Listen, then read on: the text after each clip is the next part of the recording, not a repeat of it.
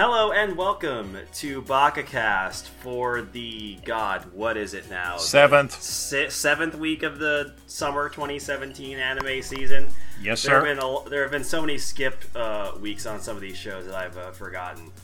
Well, anyway, you can find show notes for this episode at www.projectharuhi.net and at www.audioentropy.com. I have with me today Larry. Hello, and you're Dustin. I sure am. I am Dustin. That's my name, Dustin. Yeah. Well, you forgot to wear it out. I also have Ben here with me. Yo. Aaron is staring at Fate Grand Order Noble Phantasm animations. And I also have Luke here. Anime's bad. Yeah, it is. No. Terrestrial TV is bad. Anime is good. Delete all everything. Delete all anime. KillAllNerds.exe. No, I listen. No, I there are animes I like. I will sacrifice all of them after what I had to go through this week. Yeah, because Luke and I, we watched a little thing called My Girlfriend is a Gal, episode 1. So that was your first mistake.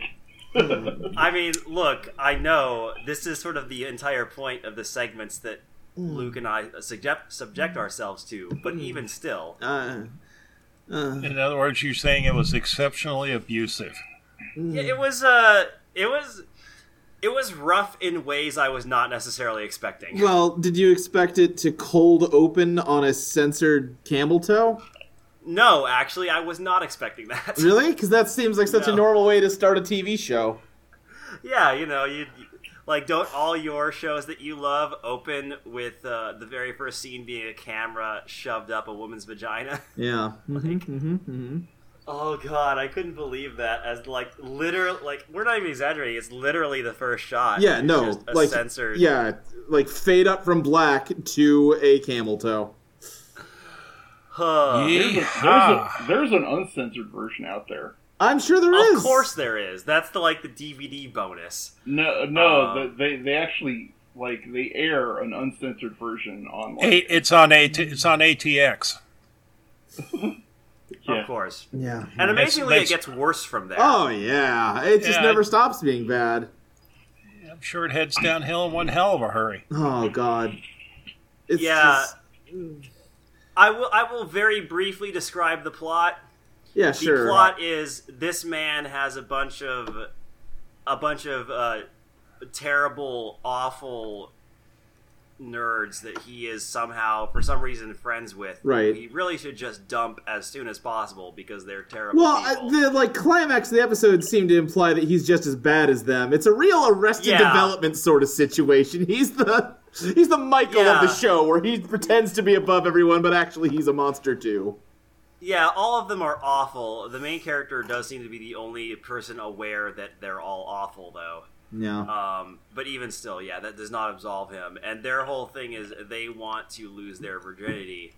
And they spend most of this episode commenting on the bangability of the various female characters that appear throughout the show. Especially the very first one being a preteen, and that conversation goes to some very uncomfortable places. Well, now, Dustin, she is a teenager. I think she's only a year younger than them, but she just looks like a child with boobs as big as her body. Yeah, and one of the characters is even I can't one of the other characters is I don't care about these adult women. I just want to bang a child. And I'm just please kill me now. It's just out proud pedophilia. Yeah, it's horrible. I want all these people to burn in a fire. I need to get you guys to watch Ikine. Do you? Do you really? Oh wait, you mean Aiken? Yes. So I think that's the one I'm thinking of. What you need to know, Luke, is that Aaron is a emotion vampire, and he feeds on human suffering. Oh, sure, yeah. I do. I really do. It's just, Yeah, right. I saw the first 5 minutes of Aiken, and that was enough. So then they all start just reading porn magazines in class because they're terrible. So can I ask a question here? Sure. Sure. Was this an absolute total waste of everything that was sacrilegical? Like, yeah. Yes. I mean, the whole point of this segment is to watch bad things, and even in that context, I feel like I had wasted my time. I feel like I might get arrested. Yeah, no, you definitely want to scrub your computer. It got just take a magnet to the whole thing. It got to the scene where they were fantasizing the small girl laid out on a bed with her clothes sort of tossed around, saying, "But I'm too little for this." And then I stopped the video and opened it on my phone because it's harder to trace what data goes to what phone. Yeah, that's fair. Yeah, that part was, I think, the lowest point, though. That's kind of like saying that kick to the balls was less painful than all the other kicks to the balls. So, like I said, they whip out porno magazines in class and start reading them. And they explain in part because they're awful, and also because it will upset everybody that has girlfriends, and that's what they want to do, because they're just a bunch of Gamergate jerks. Yeah, like, these guys are basically literally just Gamergaters. They're just, I don't know if Japan has an exact equivalent for incels yet, but that's what they are. Yeah, because their whole thing is like, well, if we can't be happy in a relationship, then we'll just make everyone else miserable for no reason. Yes. Oh, nothing wrong with this? God. And it's just so awful. And at first the main character is like, oh no, I can't possibly do that. That would ruin me. And then they're like, okay, just read it, bro. Are you a bro? Come just read the magazine, bro. Yeah. He's like, okay, I guess I'm forced to. It's like, no, you can just... No. Yeah. And then someone yells at him and he drops it, and the titular gal stomps on his... literally titular. Well, yes. Steps on the magazine and tells him that he's disgusting. Like, divorced from the it feels like the girls in this show are normal human beings written in a story about monsters. Yeah, because they're just like, you guys are creeps and I don't like you. Leave us alone, please. Divorce from everything else that happens later. I love the female lead just for that scene where she steps on the magazine and says the main character is disgusting. Because yes, you are right. Yeah. But unfortunately, then we get all the scenes between him begging the gal to go out with him, and then it ruins everything. Yeah, all went to hell in a handbasket. Because I was really hoping that that scene was, and I know this is way too much credit to give them considering everything that came before, but I was really hoping that the whole thing was that they'd start dating because he realizes he loves being trash talked. Oh, sure. And dommed by the gal, and the gal realizes she loves being a dom. No, but that's not what happens. No. Even that's such a minor hope to have at this stage, and even that, no. Mm-mm. Yeah, but I was like, surely there's something in here. No. That I can say positive Shirley about. There's nothing. No. Because the way that ends is, like, she lists all of the perfectly valid reasons why she nor anyone else would ever want to go out with him. And then she just does anyway. Yeah, and then at the end she's like, everything about you is awful. Right. Yet I somehow like you anyway. Yeah. It's like, what? That is the laziest attempt at a meet cute I've seen in my entire life. Yeah. So let's see. You know that we are allowing zeros in the rating system if necessary. Oh, can I go to negatives? Yes, I mean, yeah, sure. Like, this segment is not technically part of our normal review segment. Negative 50 out of 5. Yeah, we can do whatever we want. We can go crazy. Yeah, I give this 3 dog turds out of 3. I give it a sad face and a low sighing moan that I could not help but do for almost the entire duration of the episode. Yeah, if I were to write a review of this show, the entire paragraph would just be the poop emoji. Yeah, mine would just be. So, this is basically a waste of time, talent, and production values. Absolutely. I wonder if ANN reviewed this. I hope so. And like normally I try not to get too judgmental about people's tastes on this show, but if you really like this anime, please rethink your life choices. Yeah, ANN is actually still watching it. Yeah, they are. Oh, because I assume because Clockwork Orange style, they've stuck one of their interns in a room and forced him to watch it all until he can leave. Okay, I can't imagine anyone watching this voluntarily. So the first episode they gave a C+. What?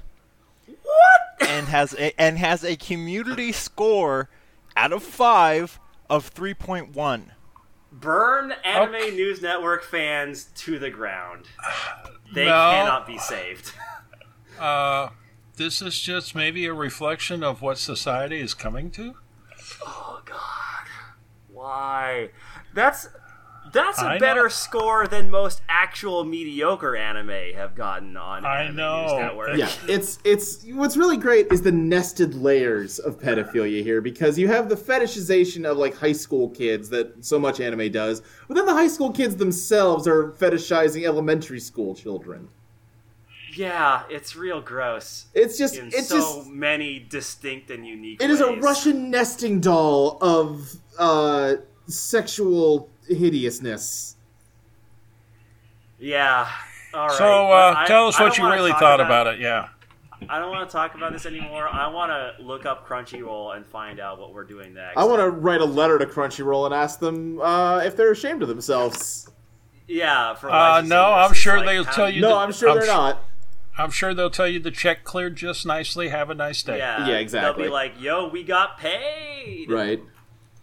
Let's see. I'm gonna go back to winter 2017. See if there's anything we skipped out on there that's maybe not terrible pedophilia based that we could review. And you know what? I feel like I brought this on myself. I did keep asking you to hurt me, and by God, I asked you to keep twisting that knife, and you pulled it out and got a drill. I obliged you. I gave you what you were asking for. You did. In other words, this is a be careful what you wish moment. Yeah, exactly. It doesn't. The Akeen OVAs are just 2 episodes. They're each a half hour.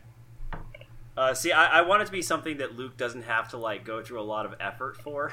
Well, it's something that he doesn't have to wash his phone after he's done. So maybe it's on Crunchyroll. Wouldn't that be hilarious? All right, let's see here. Let's go for a sort of random kind of action show that none of us ever bothered watching. Okay. Let's see. I'm gonna run this by Ben. How do you think Spirit Pact would work? I saw the first episode of that. It's a crappy Chinese cartoon. Okay, perfect. All right, so we're going to be watching Spirit Pact next time. I will place that in the Skype chat. Cool. The summary is Yo Keika, the heir of an old famous family of exorcists, is stricken with poverty after losing his parents and struggles as a street fortune teller and a part-time computer tech. One night at a junkyard, he meets a mysterious and charismatic exorcist, Tanmoku Ki, who is fighting an evil spirit. To compound his misfortunes, he gets hit by a car and becomes a ghost. Tanmoku Ki appears and asks Yo Keika to make a pact with him to fight evil spirits together. Here starts the friendship of our heroes. So now, hopefully, I have to ask. Seem awful. Is there a dub of this? Because I did dump bleach into my eyes until I was blind, so I don't know if I can necessarily. I do not see a dub here. Okay, well, maybe you can get like a Braille transcript of the subtitles then. I'll do my best. Okay. I'll do my best. Oh boy, are we having fun yet, folks? Well, not right now. No. No. That one I can assure you we were not having fun. The only thing I can say right now after listening to this is we'll present the medal to Luke there. We won't do it posthumously, but if he keeps watching enough crap like that, we may have to. Yeah. All right. Anyway, thank you for watching this with me, Luke, and suffering through it with it. Yeah, and that's why I'm giving. Yeah, and I'm getting burned out on that particular type of terribleness too, which is why I'm pivoting to one that may just be really clumsy writing. Sure. Instead of just like actively horrifying. Yeah. Oh, Spirit Pact is terrible, but in a completely different way than Hajime no Gal. Good. Thank God. I don't think the guys could take much more terrible the other way. All right. We have. I don't think there's enough in the budget for good psychiatric help yet. So, Luke, yes. I know you don't typically stick around, but if you'd like to, you could help us review Owari Monogatari. Nope. I know how much you love that series. See ya. He's pulling an errand. It's got really quiet. All right, so Luke is gone now, so that means I can talk about Owari Monogatari without him giving me any crap for it. So, as you may have guessed from that segue, the first 3 episodes of Owari Monogatari have aired. It's the entire thing has aired. Oh, the entire... Okay, because, so the entire thing has aired. Okay. Yes, because they're doubled up episodes. It's actually 7 episodes. 7 episodes, but 7 episodes worth of content in 3 episodes. Okay, and so the first 2 episodes have 2 parts each, and the last one has 3 parts. Yes. Okay, gotcha. Yeah, so we're going to be talking about episode 1, which contains the first 2 parts. Mooi. But there's no list. I'll make one, okay? Shut up, Aaron. Well, if we're making one, can we start with Fate, Hellgirl, and Princess Principal? So he can go kill monsters? We can do that after. But no, I haven't watched Owari Monogatari, and I don't want to be spoiled. Oh. Well, dang it. Well, okay, fine. We're going to completely ruin all these timestamps we're going to have to make. I win again. All right. No, you just got lucky. So we'll delay Owari Monogatari till the end of the show. We will instead start with Fate Apocrypha, episode 7, where we get a lot of Mordred being, well, not a lot of it, but we get some scenes of Mordred being very annoyed that she wasn't able to murder the crap out of Jack the Ripper, which, fair. And the archer. Yeah. If I was Mordred, I'd be pretty mad that she ran away before I could gut her like a pig. So also, you got your answer as to what the Hanging Gardens of Babylon is. Yeah, it's a flying castle. It's rad. That's a pretty dope noble phantasm. I want that thing as my noble phantasm.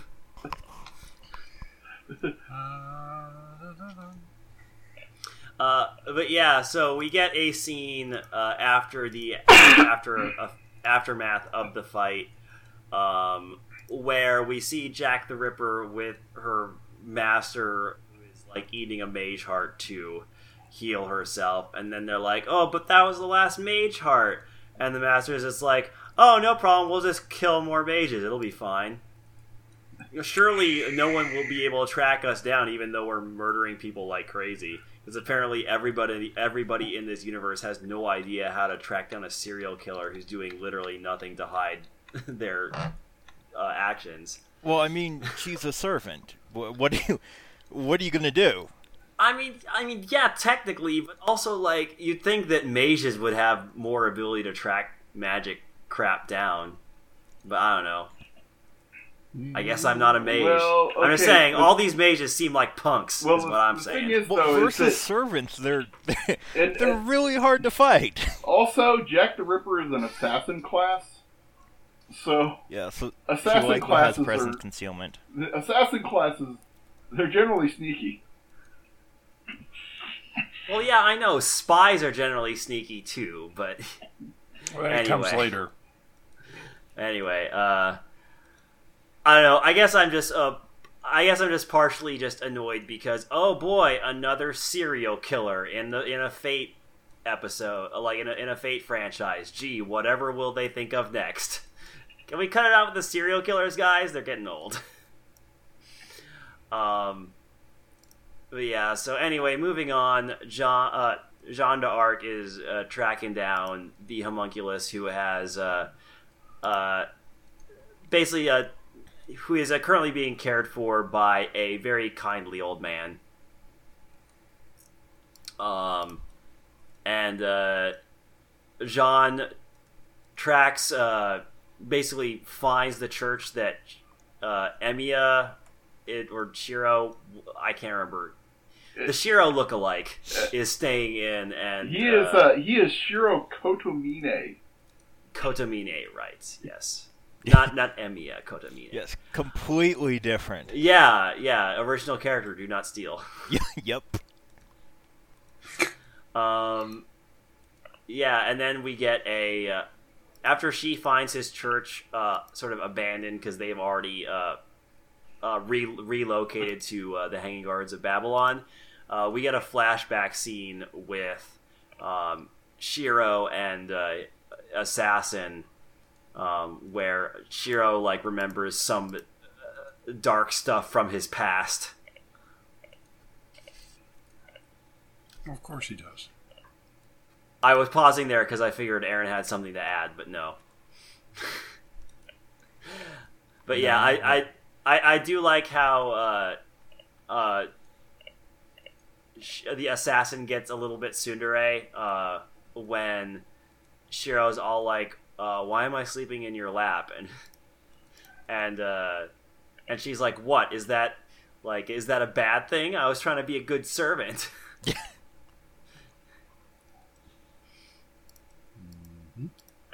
But yeah, there's a lot of talking.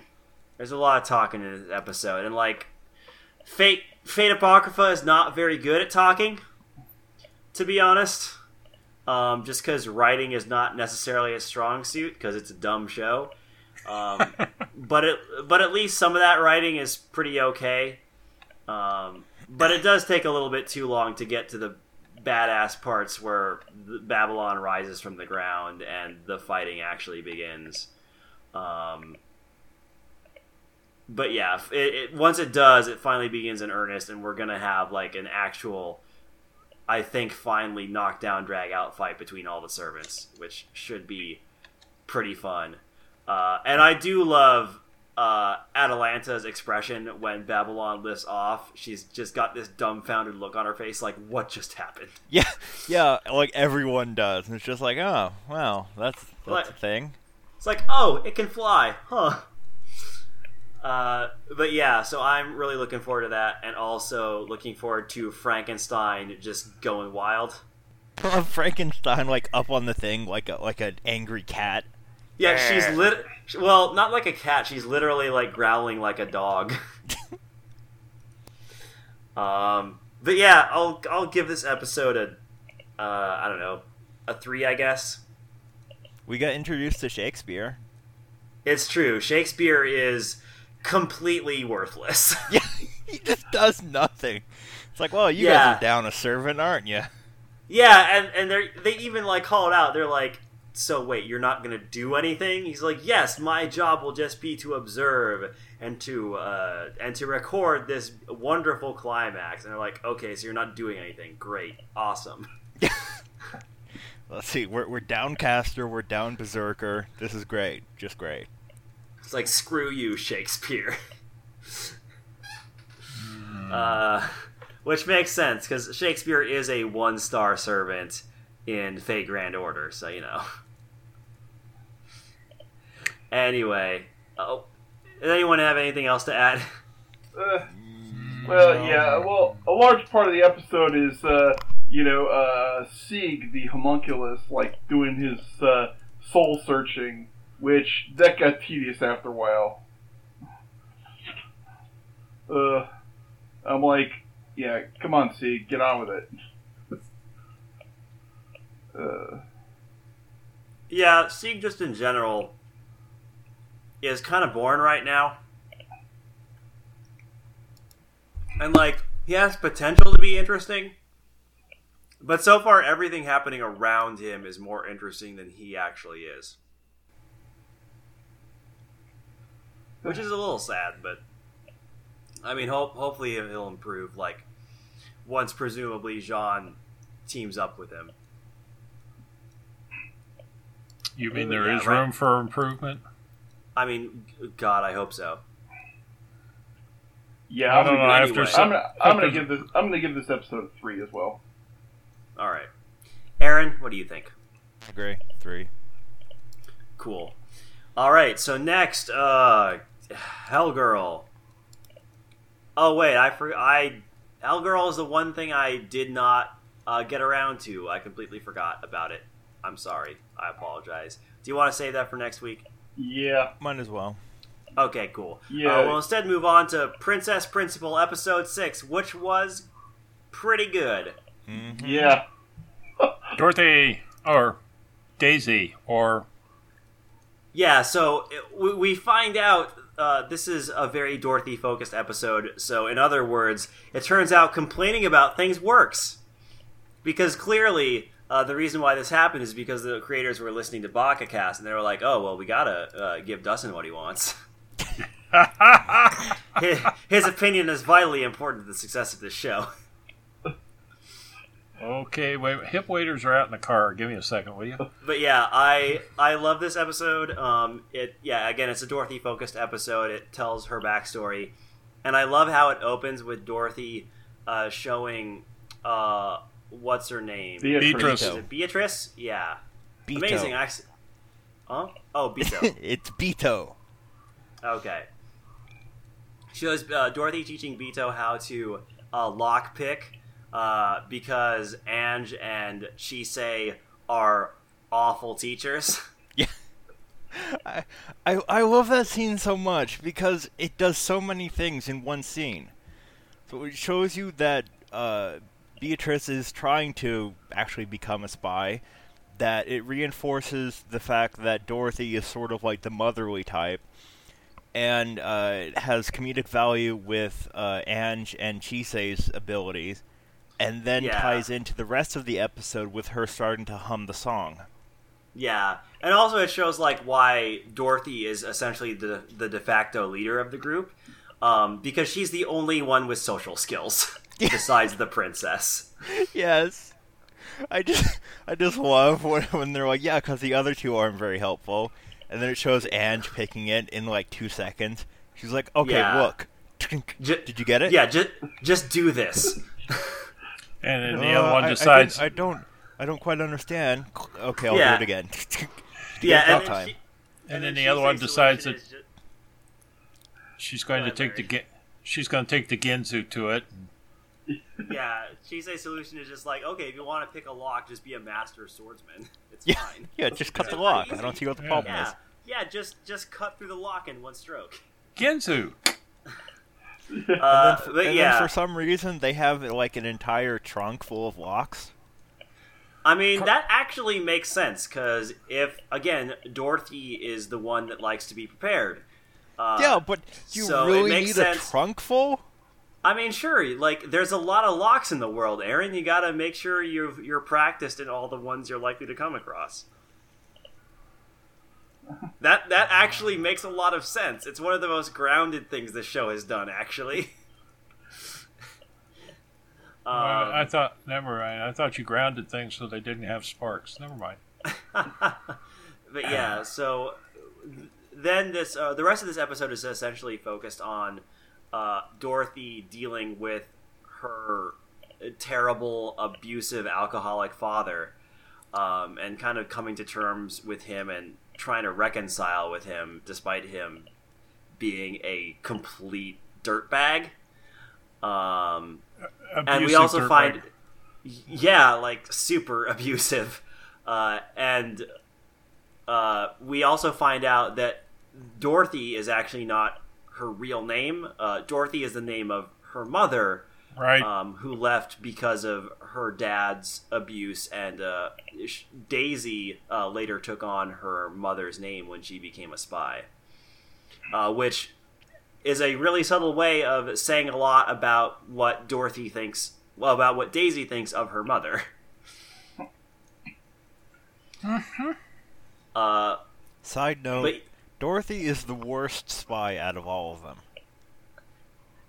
Except for maybe Beatrice, because she isn't really a spy. That's true. Yeah, she's not the greatest at like being a spy, but she is very good at getting spy stuff done somehow. She also never covers her face when spying. No, but then again, like yeah, she never does. Then again, the princess doesn't either. So yeah, the princess does. She has that veil thing. Oh, okay, right. So yeah, I guess Dorothy is the only one who never covers her face. It's fine. Beatrice doesn't either, but she doesn't really count. Yeah. Well, I think Dorothea relies on her assets to get her through. Well, yeah, that's what I said during the last episode, is that like she doesn't need to cover her face because apparently no one ever bothers looking at it. It's like, it's the one time, yeah, the one lady in the world who will never say, "Eyes up here, boys." But yeah, I like when they go into the morgue and Beatrice is like, "Oh wow, that's a lot of dead people. I never realized so many people died every day." And the princess is like, "Yeah, it sucks." Also, I apologize for my dogs barking. Oh, that's all right. But yeah, so a lot of this is taken up by Dorothy interacting with the people at the morgue and interacting with her dad, and is sort of explaining what went on between them to Beatrice. And we find out one of those things is that after her father lost one of his arms, he became basically textbook abusive asshole, in that he would beat her like half to death, and then he would later get all super weepy and ask her for forgiveness in the way that physically abusive relationships will often work, in that there will be they will always claim like, "Oh, I didn't mean to do it," and that sort of thing. But yeah, it's very textbook behavior, which Dorothy realizes is textbook abusive behavior, and I was like, "Yeah, I got out of that situation as soon as I possibly could." And like that sort of gives Beatrice a way to connect with Dorothy, because Beatrice has suffered abuse at the hands of her father as well, because of like the experiments that were done on her without her consent. So they're able to connect in that way, which I wasn't expecting a episode between Dorothy and Beatrice to be the most interesting pair up in the world, but it ended up working a lot better than I expected. Yep. Yep. Sometimes little things mean a lot. And then we get what we knew was going to happen at the beginning of the episode, which is her father getting killed by the Duke of Normandy's henchmen, or henchwoman in this case. Yeah, And then you have the absolutely fantastic scene where the juxtaposition between the happy song and the father being moved around in the morgue. Yeah. And also that great scene where these three dudes who were trying to extort money from her father assumed that Dorothy was showing up to be sold into sex slavery, and Dorothy's like, "Ha ha ha, no." Yeah. And they're like, "You better come with us or we're gonna force you." And Dorothy's like, "Yeah, go for it, dude. You want to try." You want to die here? That's fine with me. Yeah, and then she just like easily takes them out and straight up shanks a dude with his own knife, and it's great. Yeah. Let's see. I think she broke a couple of their arms. Yeah. It was not fun times for them. Let's put it this way. Dorothy is not somebody I would want angry at me for more than 5 seconds. Oh, no. Not at all. Honestly, the only thing I didn't care for with this episode was when Dorothy and Beatrice are in the pub having a heart-to-heart, and Dorothy was like, "Yeah, I guess my dad did really love me after all." I'm like, an entire childhood of, like, horrible physical abuse and, like, the fact that you're learning that he didn't actually intend to sell you into sex slavery is what gets you to like turn your opinions around that quick. Like, well, I can the whole episode. I don't know. Like, I can sort of see that, but also he was a dirtbag for most of the episode, and he kind of only turned around near the very end. And like, if they wanted to go for that, then I wouldn't be opposed to it. I just feel like it happened way too quickly, and it wasn't really earned, honestly. I don't believe that Dorothy would have her opinion changed that quickly. Also, she was drinking, so yeah. It is possible that it was because of the liquor, but also we know Dorothy can hold her liquor really well. Maybe.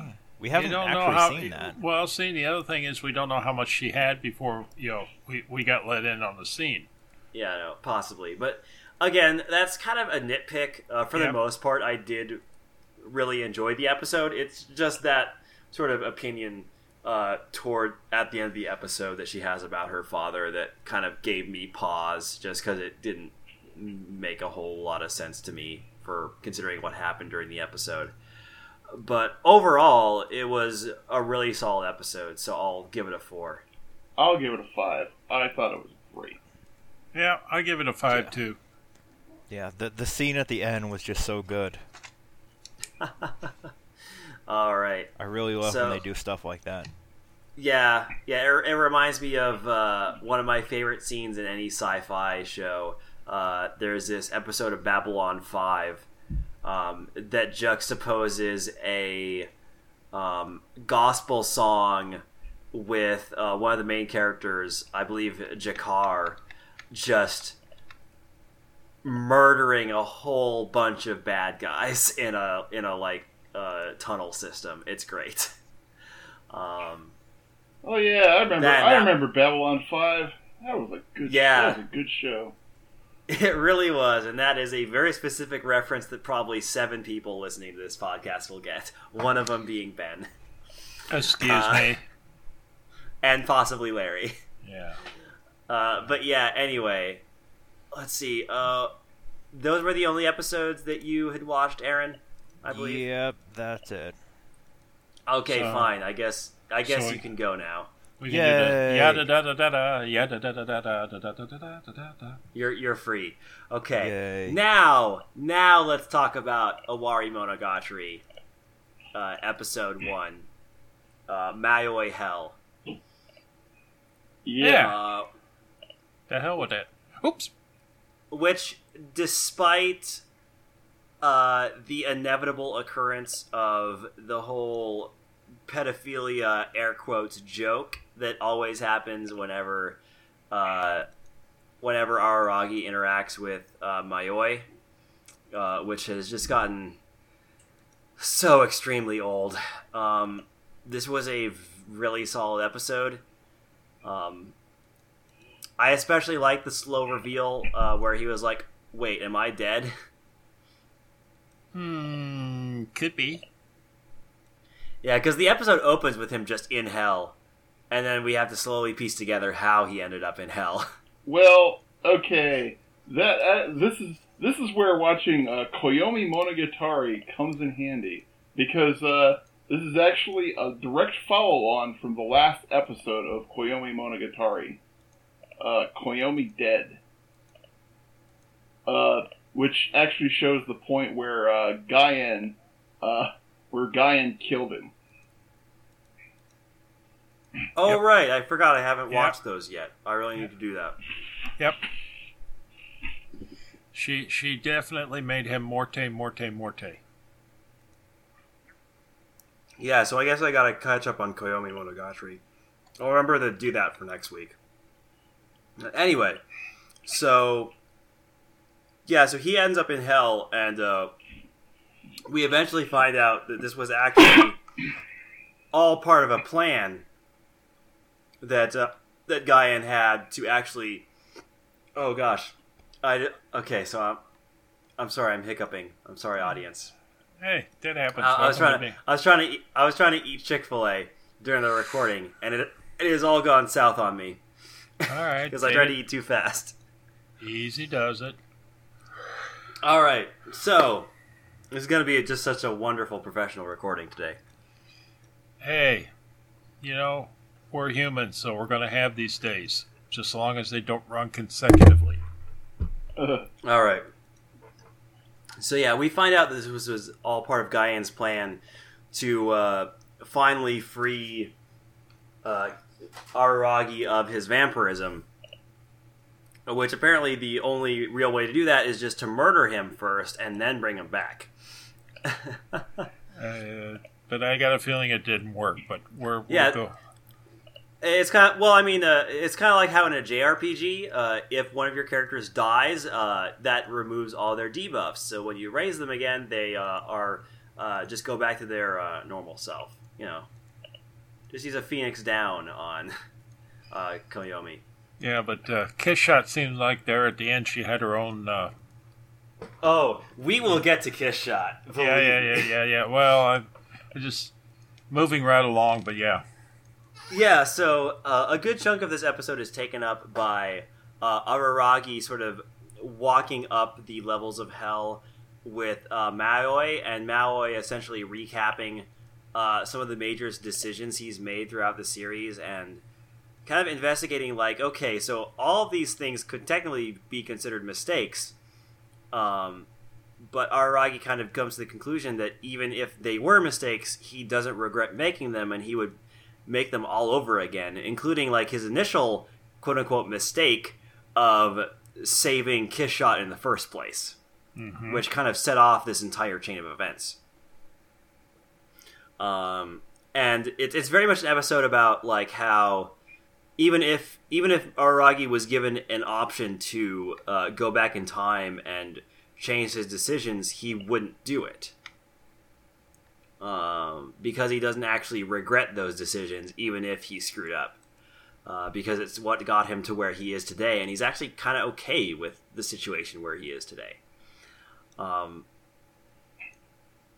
then we have a giant sequence where we find out the motivations of that one origami jerk who kidnapped the Araragi sisters and Kanbaru. I can't remember his name. Teori.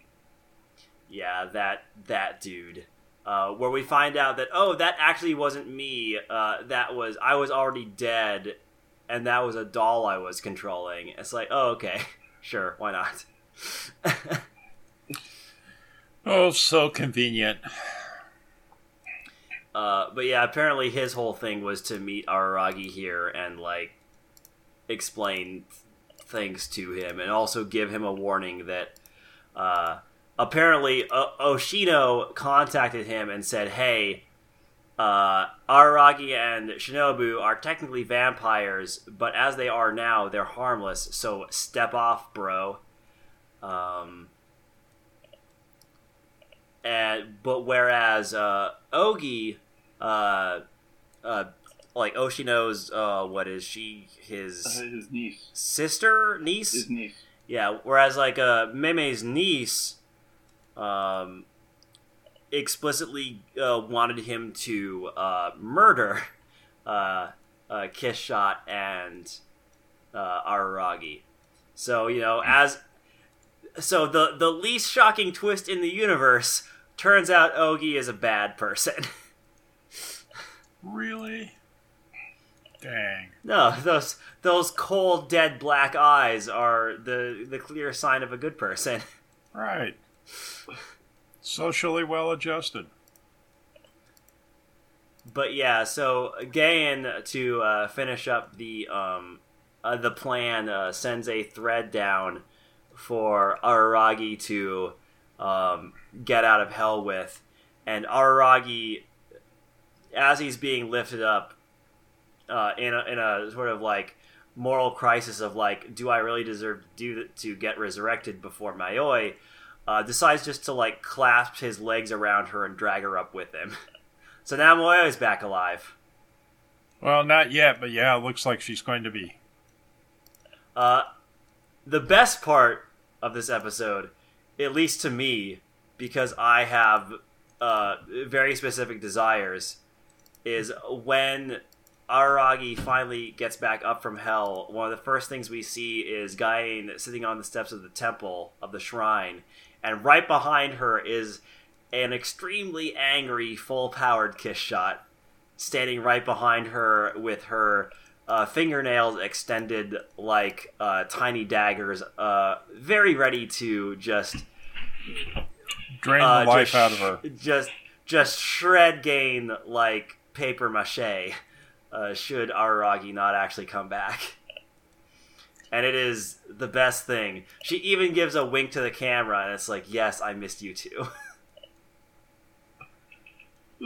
I'm so glad Full Powered Kiss Shot is back, and the moment where she kneels down and like pats Araragi on the head is my everything. This is what I have been waiting for, like, pretty much since the second season of the Monogatari TV series, and I finally have it. Yeah, she is impressive. Yeah. Also, for some reason, Gain has both of Kiss Shot's katanas for some reason. Unless those are her own different katanas, I'm not entirely sure. But the long one definitely looks like what is it called, like the Heart Render? I can't remember. I was going to ask about that, but you go on and keep mumbling, and I'll make sense out of it here. But yeah, I mean that's pretty much the episode. Aside from this really great scene at the end where Gain says, like, oh yeah, I have all my weapons now. You're back to being a human. Kiss Shot is at full power. I'm recruiting you. You're going to work for me now. Let's settle the score. And it's like, oh man, stuff's about to go down. So, if I give this an overly zealous 5, you won't be upset? Oh man, I'm gonna give it a 4 because I thought there were some moments that I did not care for. Yeah, I agree. I don't think I could give this one a 5, even for Kiss Shot. I'm dropping it down to a 4 just because of the like really terrible assaulting Maoi jokes that keep happening, as well as the fact that this is an intensely dialogue-focused episode where a lot of it is retreading things, which occasionally is like actually a nice investigation of Aragi's character, but often just feels almost like a recap episode. This is especially apparent during his talk with the doll maker, where half of it is actually interesting and sheds new light, and the other half is just like, here's stuff you might have forgotten from a previous arc, and I'm like, no, actually, I'm good.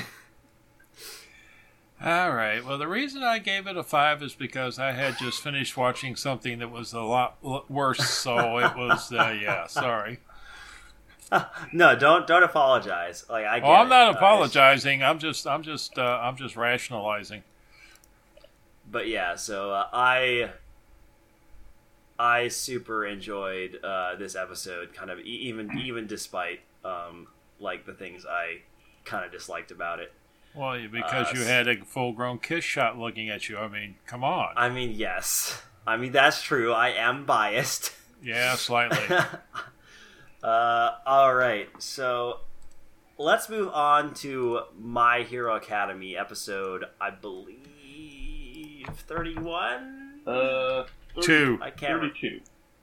32. Okay. Yeah, this is the internship episode. This is the Froggy episode. Yeah, which was like mostly good, I'd say. Yeah. Yes. I mean, because Froppy is love. Yes. It's true. Froppy is civilization.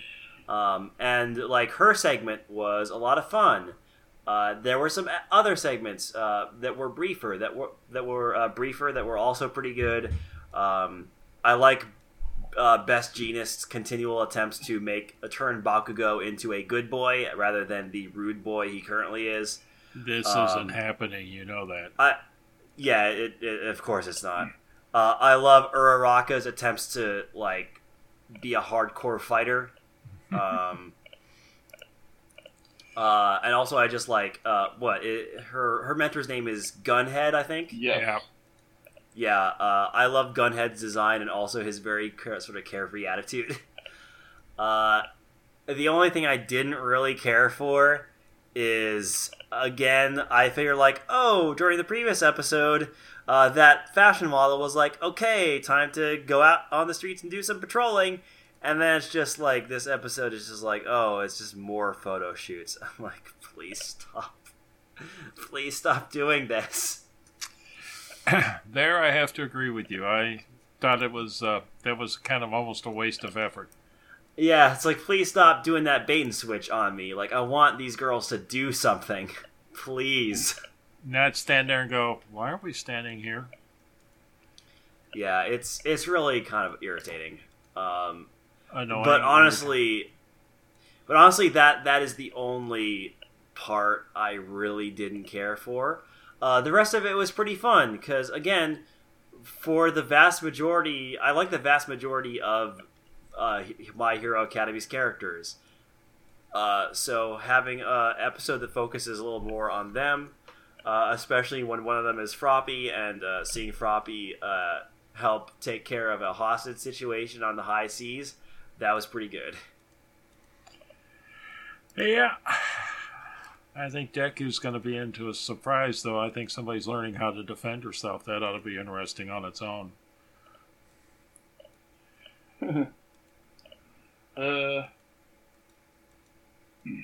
Yeah, well, like I said, having read the manga, yeah, that's gonna be a while before that one plays out. Well, of course.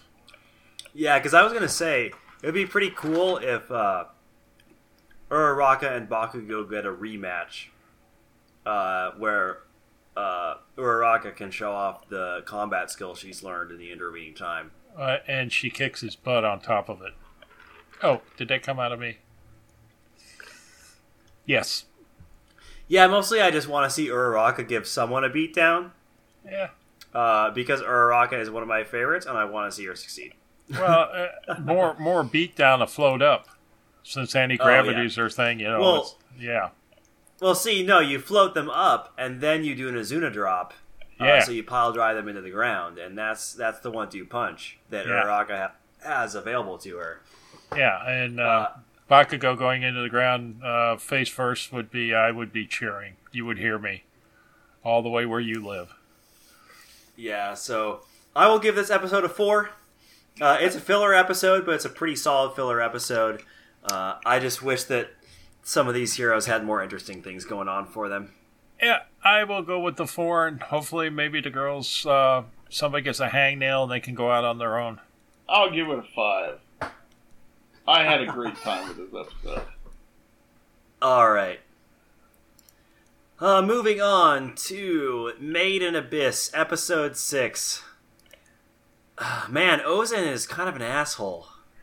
Well, I think something happens the longer you're down there. I think it starts affecting your mind. Yeah, that and being a jerk.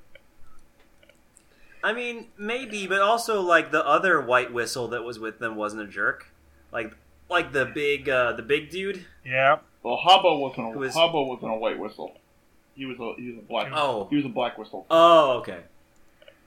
So he was like a one rung below a White Whistle. Yes. Which I mean, still, like, he was a pretty happy-go-lucky guy, unlike Ozen, who just, like, apparently wishes that Rico had just died down there. Yeah. Which, or if she had her choice, she would have left her down there and brought back the artifact that they had to leave. Yeah, that's pretty much what I got out of it, too. Yeah. And I'd be okay with that development if we would just, if we had any indication of, like, why Ozen was so bitter about making that decision. But we kind of don't get anything regarding that. We just, through the entire episode, we have Ozen just being kind of a passive-aggressive dick. And that's kind of all we get of her character, which is just kind of, I don't know. Annoying? Yeah, just annoying. I'm hoping things improve in the next episode, and maybe we get a little more explanation as to why Ozen is behaving, why she's behaving. But I mean, like, the other stuff they built up in this episode surrounding, like, what's going on in this, like, scout location, this survey location, sort of like the creature that Rico runs into during the night. That's all really interesting stuff. Mm-hmm.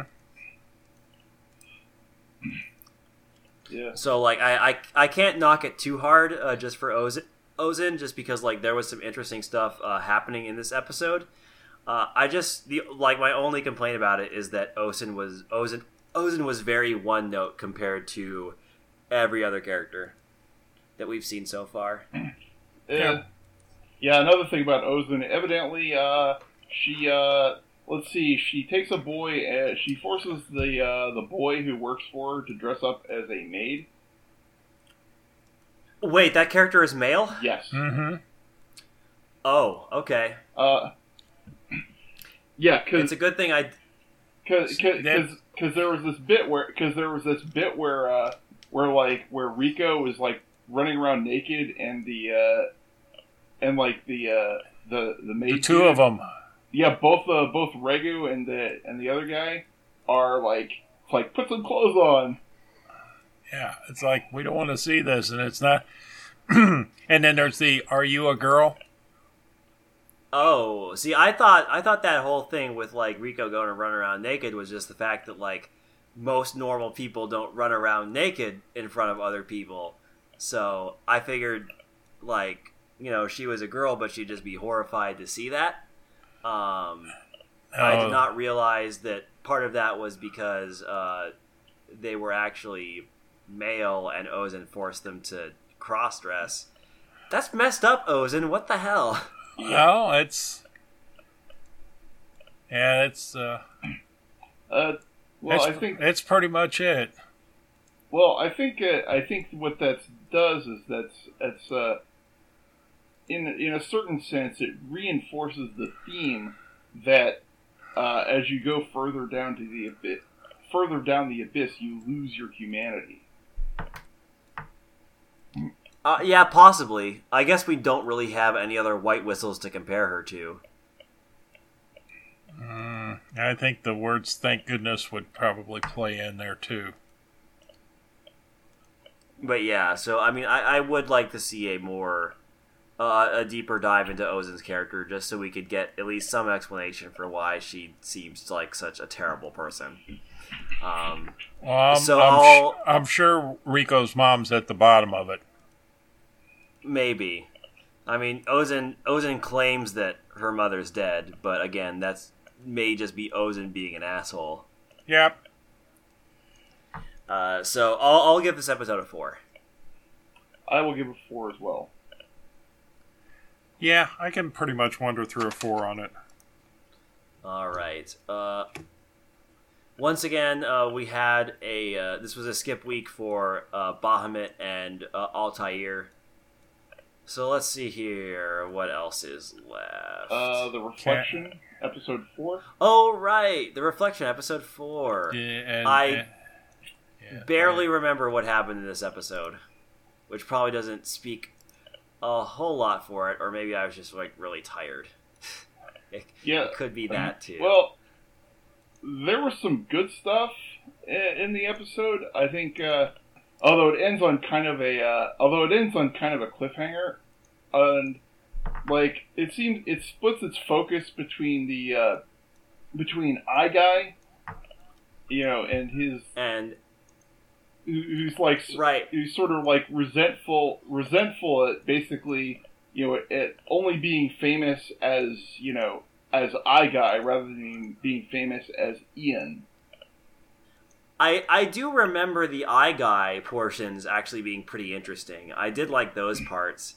because he's like, man, I like as my normal self, I can't make it as a musician, but like when I'm eye guy, then everybody cares. Yeah. And I thought that was a sort of nice twist to it, because usually, like, what usually happens when a character has a secret identity, they do that specifically because they don't want more attention on their secret identity, whereas like Ian specifically does want more focus on his secret identity. So it's kind of a nice flip on the formula. Yeah, the other thing is that it seems that his true superpower is Sonic based. Because there was that there was that bit when he gets on stage and he's about to sing and he shatters a glass with his voice. Oh right, yeah. And then his people get him off the stage because yeah, it's like we can't reveal yourself. What are you doing? But yeah, I do really like that twist on the on Eye Guy's character. It makes him really interesting. Actually, it's mostly just the Exxon segments that I cannot for the life of me remember. It's like, yeah, like they go on a road trip and they bring the wheelchair bound girl who has totally sweet Green Lantern-esque powers now. And they're like driving around. I barely remember anything about that. Okay. Well, what happens is they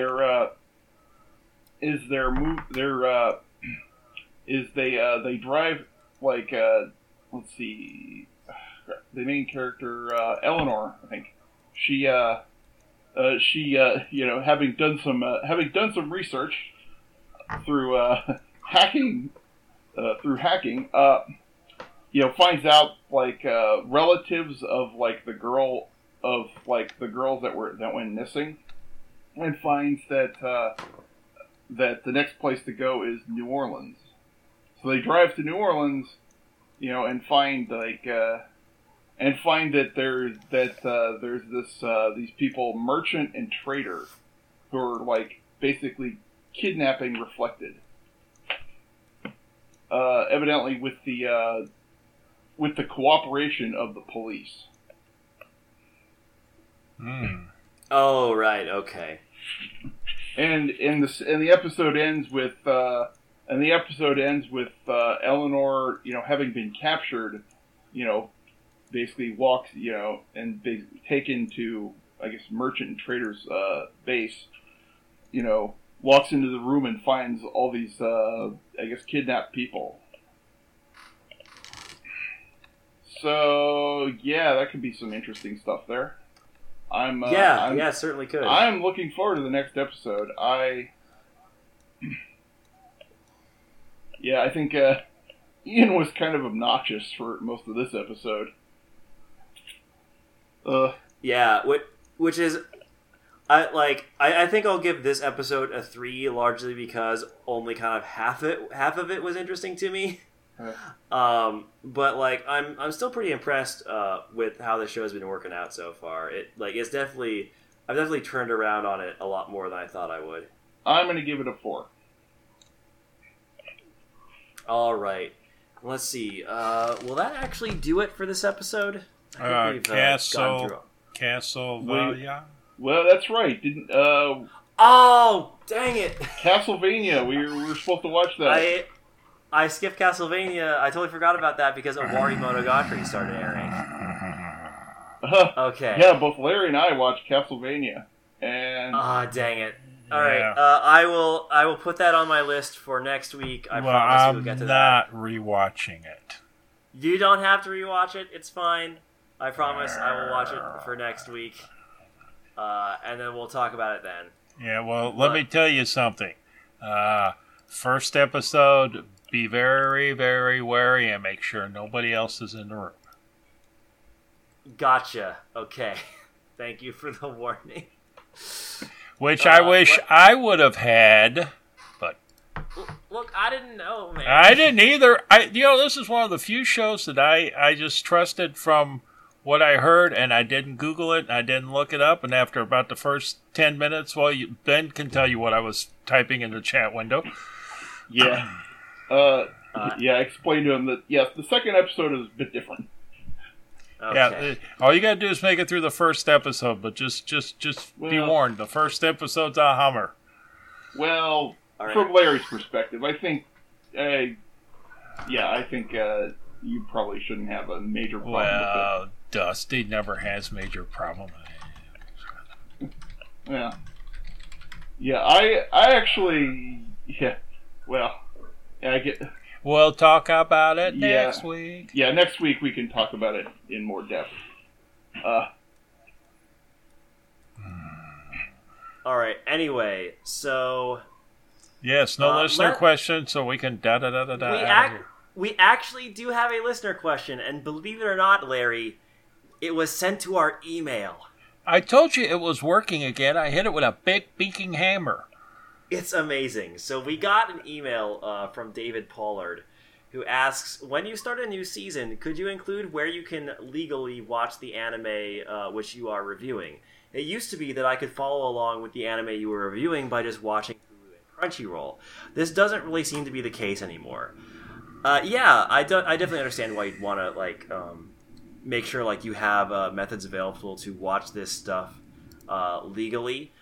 For some of it, it's not really going to be possible, but for a lot of it, it is.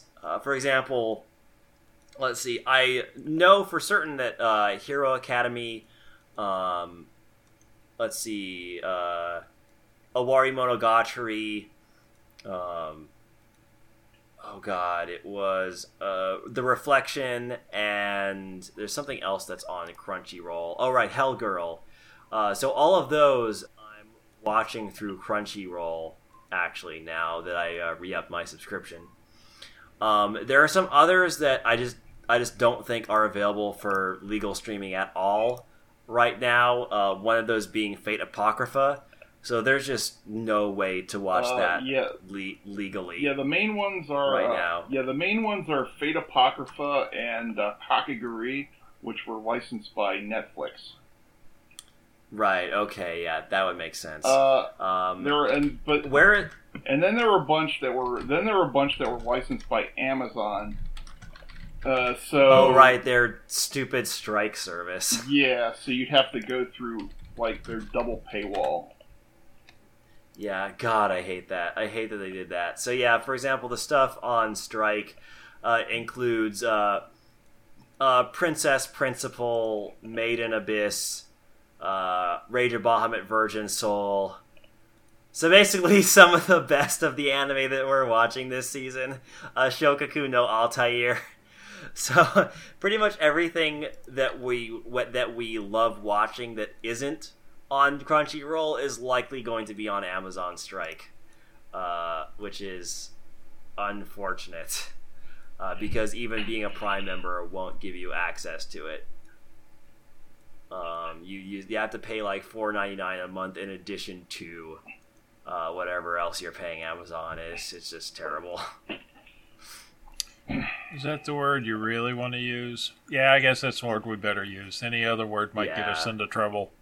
Yeah, I could understand if they're charging you $7 if you're not an Amazon Prime member, but if you're an Amazon Prime member, you should at least get a super reduced rate. I don't know, I'd pay an additional $1 or $2 to sign up for Amazon Strike, but an additional $5 a month? No. Well, and the problem with Prime is there's a billing issue with Prime because once they get your credit card number, they don't let go. Yeah. Yeah, trying to Yeah, but we won't go into that. Yeah, so that sucks. So if you want to watch those things legally, on whatever Strike has, then you're gonna be paying even more, which sucks. But Crunchyroll does have a fair number of pretty solid anime on there as well, a few of which we are watching right now. So yeah, those are the primary places to legally stream the stuff we're watching for this season is through Crunchyroll and Amazon Strike. While things like Fate Apocrypha just straight up aren't available yet. Yeah. Kind of like how back during last season we were reviewing Little Witch Academy while that was airing, but since it was not licensed by Netflix, it was impossible to actually legally stream it in the US until the entire thing finished airing in Japan. Yeah. So Japan, which I know annoyed quite a few people. So yeah, that's the basic answer to that. That said, that's a very good point. I will make an effort during the next season to make sure we are specifying where you are able to watch these shows we're reviewing legally, if a legal option does exist.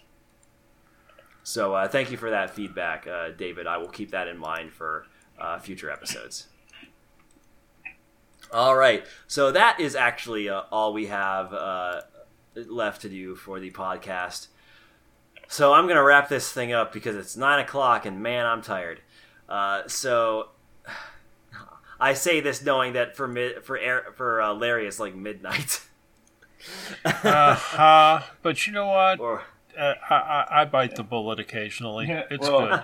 For me, it's 9 o'clock, but I'm a night person. That's yeah, true. ain't no kidding. Anyway, so that'll do it for this episode of BakaCast. What was I gonna say? Emails, comments, send money. Kronk, send email to bakacast@projectharuhi.net or Krug use comment section in projectharuhi.net page. Okay, folks, you want to know what kind of night it's been? That's the kind of night it's been. Hulk tired. Yeah. Hulk want to stop recording. Yeah. Say goodnight, Hulk. Just wants to finish dinner. Yeah. So you can tweet me. You can tweet me at DeathSlinky. You can tweet me at Stilts the GM. And you can tweet me at blank because I don't have a tweet account. Yeah, you can just leave Larry the hell alone. Anyway, thank you for listening, folks. Then let's end this horror show. Please. Okay. 3, 2, 1. Kirabosh. Was that a sneeze? I think that was a cough. I'm sorry about that. That's fine. It's just funny. Okay, again, terrestrial television bad, anime good. Have a nice night. See you next week. Bye-bye.